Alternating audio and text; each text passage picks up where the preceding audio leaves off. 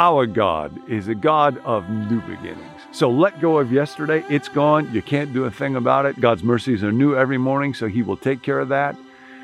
And embrace this day because this is God's gift. Take a deep breath. Lift up your heart to this great God.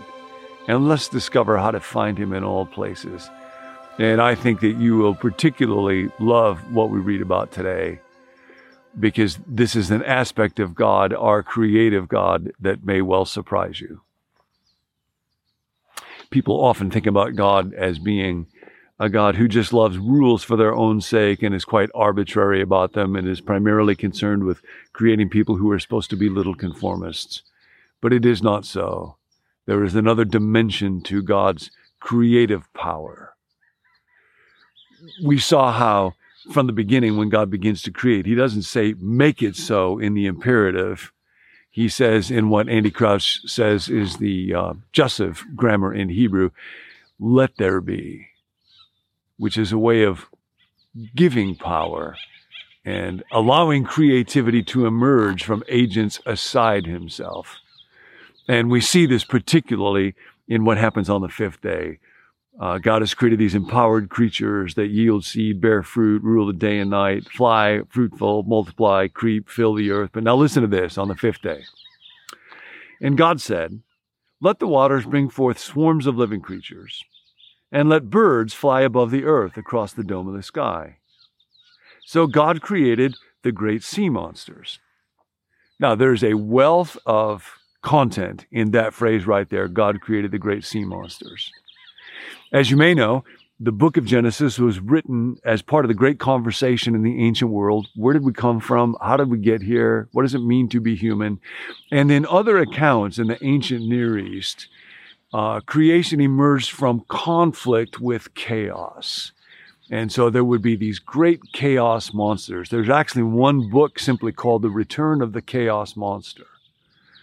One of the primary stories that was told was of a character who slices this enormous creature in half, and one half becomes the sky and one half becomes the earth, and it's bloody, and it shows that conflict has always been there. That is not the case in the book of Genesis. Now, what's really interesting is occasionally in the Bible, you will see references to, hints of, these chaos monsters whose names and identity were known by everybody, including Israel in the ancient world. They were part of the cosmic furniture, kind of like Loch Ness Monster in our day. So Isaiah 51:9, God, was it not you who cut Rahab to pieces, who pierced that dragon through? Was it not you who dried up the sea? Or Psalm 89:9, God, you rule the raging of sea. You crush Rahab like a carcass. You scatter your enemies with a mighty arm. Or Psalm 74 says, you crush Leviathan. Now, where did that happen? I don't remember those stories in the Bible. And of course, they're not. The writers of Scripture are simply using these concepts, these images, and these mythical creatures that were widely known to everybody as a way of expressing the great power of God. Nothing, Loch Ness, nothing is a problem for our God. What's interesting is in Genesis, they do not make an appearance, unlike all the other creation narratives, the stories in Israel's day. There is no conflict here. There is no conflict built into creation. All of creation is good, and God brought it into being like a great king who simply speaks it so. So that's a huge sentence right here. So God created the sea monsters. No problem for Him. Leviathan is just like a rubber duck in God's bathtub. And every living creature that moves of every kind with which the waters swarm, and every winged bird of every kind. And God saw that it was good. And God blessed them. Love this picture of God blessing these creatures, saying, be fruitful and multiply and fill the waters in the sea, and let the birds multiply on the earth. And there was evening and there was morning, the fifth day, Genesis 1:20-22. People sometimes say God is in control. That's not quite right. I mean, God is not in control. He's not out of control. But God is not a micromanager. God is not about creating a universe where everything is controlled the way that a machine is. This is what Andy Crouch writes in his book, Playing God. God's creative act brings forth not carefully regimented sets of creatures, but swarms of them. So think about the word swarm. Swarms are not well suited to the imperative mood. Anybody who has been too near a swarm of honeybees, gone scuba diving among schools of fish, or seen a wheeling flock of sparrows over a grain field at sunset, knows how awesomely unpredictable a swarm can be. And I'm hoping right now we'll be able to show this. I was on a boat in the Pacific Ocean not too long ago, going over to Santa Cruz Island. And we saw in the course of one ride what a ranger said later on was between 3,000 and 4,000 dolphins. You would look behind the boat and they were surfing in its wake, leaping up out of the water. Go to the front of the boat and you see dolphins just under the water, just flying alongside of the boat. Afterwards, one of the people that was with me prayed and said, God, thanks for making it easier to believe in you. So today, when you see animals, just marvel at what a great God God is. And he goes on. Other translations use the word teeming for the animals of Genesis' fifth day, another word of incalculable and inestimable abundance. The Creator is not seeking a world full of pets, individually domesticated animals to be bred to be attentive to their human masters. He delights in wildness. He delights in wildness. Swarming and teeming are part of what makes the world good, the overflow and excess of life. All this actually gives greater glory to God, who has breathed into existence the vast spaces of earth, sky, and a sea where these creatures can teem.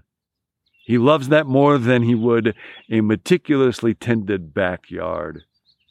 The Creator loves teeming. He delights in wildness.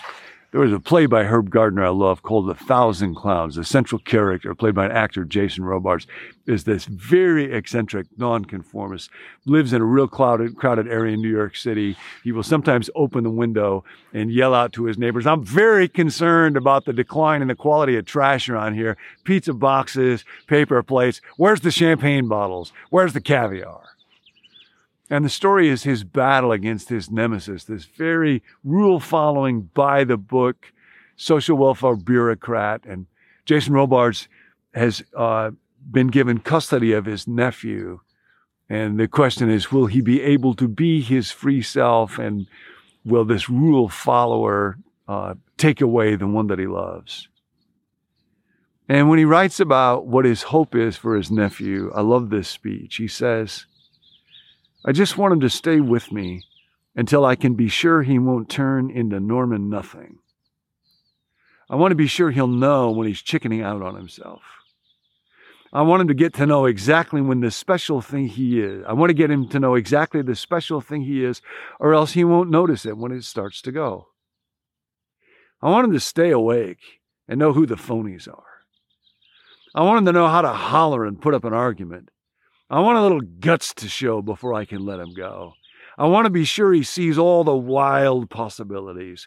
I want him to know it's worth all the trouble just to give the world a little goosing when you get the chance. And I want him to know the subtle, sneaky, important reason why he was born a human being and not a chair. That's the God who creates teams and swarms and delights in wildness. I first saw that when I was in high school with a friend, Tim, who was one of those really creative people. And Tim said, we're going to make a musical out of it. We never did. Tim was one of those kind of guys. He went to a movie theater one time where they were showing one of the versions of Batman movie, and it was a little bit late. So he got up. He was a great musician and divided the audience in the movie theater into a choir. And one half of them would do da-da-da-da-da-da-da-da-da, and then the other half, Batman. It's very interesting. Somehow we think of God creating conformists. You ever look at what the prophets did?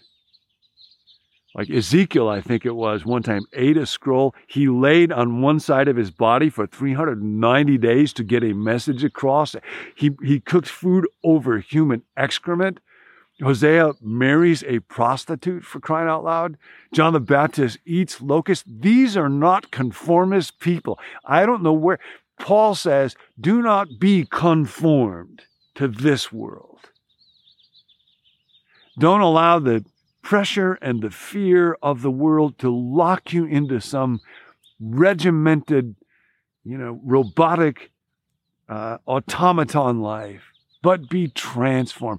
Be alive. For God's sake, be alive. Understand the subtle, sneaky reason you were born a human being. Today, surprise somebody. Let somebody else cut in line when you're at the store. Pay for somebody behind you when you're getting coffee. There's a person experiencing homelessness. Go get to know them. Find out what their name is. Today, when you're walking someplace, skip.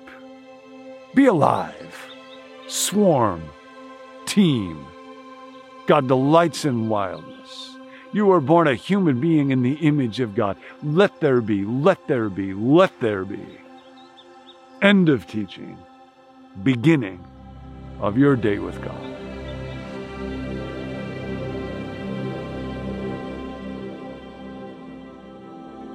Thanks for joining us. My name is Tim. I'm a part of the team here at Become New.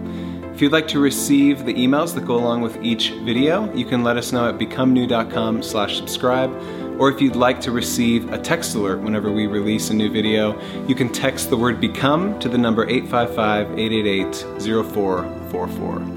If you have a prayer request, please let us know. You can text that request to that same number, 855-888-0444. There's a group of us who meet every day to pray over those requests. So we look forward to hearing from you. Thanks for joining us. We'll see you next time.